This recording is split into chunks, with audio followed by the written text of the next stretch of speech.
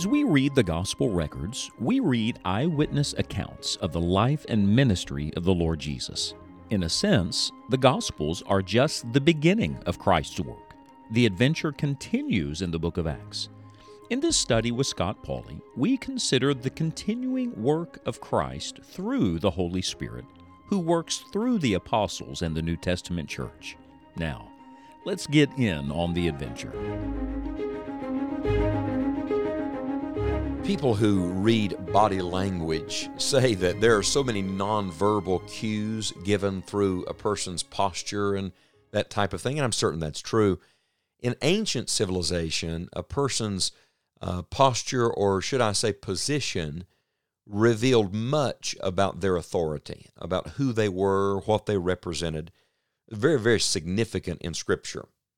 Who takes the seat, what seat they take, where they stand, when they stand, all these things are very revealing when you study the customs of Bible days. Well, in Acts chapter number 7, at the death of Stephen, there is a beautiful phrase repeated twice for emphasis that I think we must not miss. In fact, I want to pause on the one phrase today.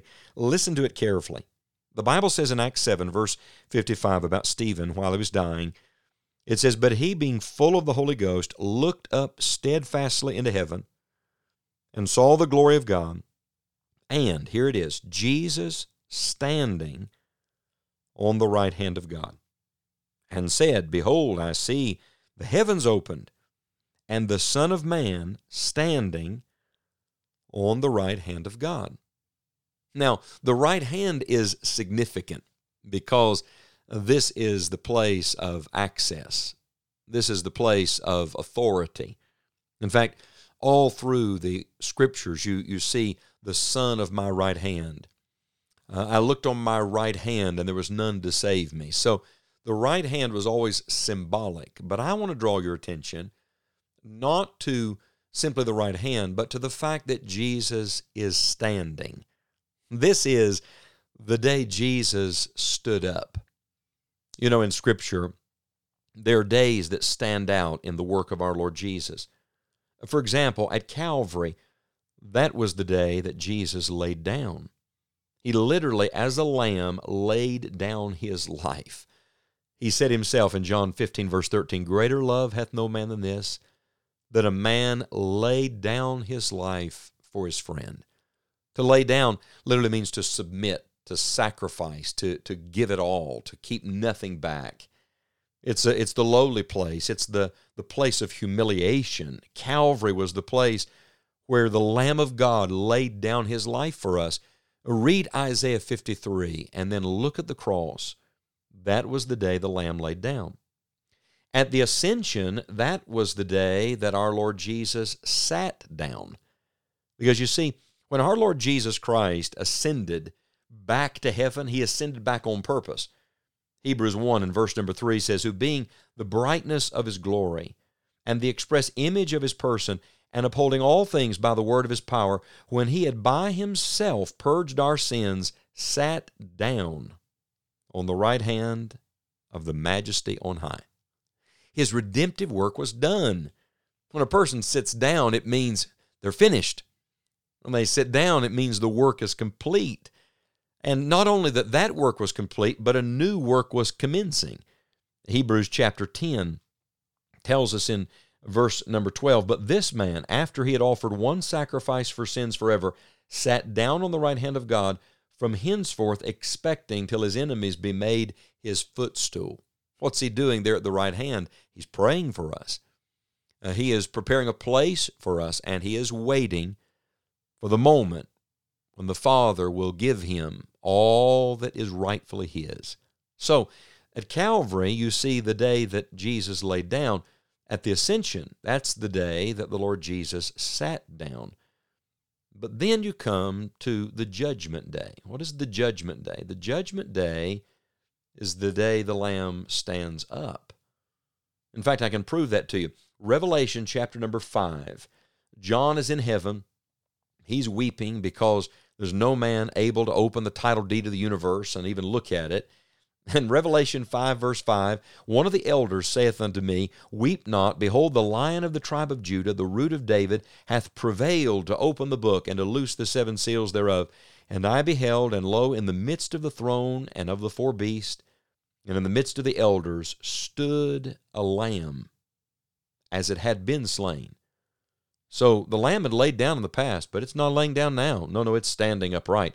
Stood a lamb as it had been slain, having 7 horns and 7 eyes, which are the 7 spirits of God, sent forth into all the earth. Do you know what this posture means? Do you know what this position means? This is the position of authority. It's the posture of strength. He is standing. He is upright. He is ruling. He is the judge. He sees all. He knows all. And He will make all things right. So Calvary is the day the Lord Jesus laid down. The ascension is the day that the Lord Jesus sat down. And the judgment day someday will be the day the Lord Jesus stands up. Now, why is this significant to Acts chapter number 7? Because there are 2 occasions in Scripture where you see the Lord Jesus standing in heaven. You see Him standing at the right hand of the Heavenly Father. One is in Acts chapter 7 at the beginning of the church age, and the other is in Revelation chapter 5 at the end of the church age in heaven. And this is the truth that I want you to carry with you today. Please don't miss this, that the same Lord Jesus Christ who laid down His life at Calvary, who rose from the dead and then ascended back to heaven and sat down at the right hand of the Heavenly Father, will very shortly stand up. He'll get off the mercy seat, and He will stand up as the judge of all the earth to make all things right. And every wicked person, like the wicked people that stoned Stephen to death, will be judged. And every righteous person, like Stephen, who are mistreated and persecuted and despised, will be honored. Do you understand that from His position in glory, the Lord Jesus Christ could see everything? And that He not only saw everything in Acts chapter number 7, He sees everything today. Take heart, take hope, get some help from this, my friend. The Lord Jesus Christ not only laid down and sat down, He will very shortly stand up.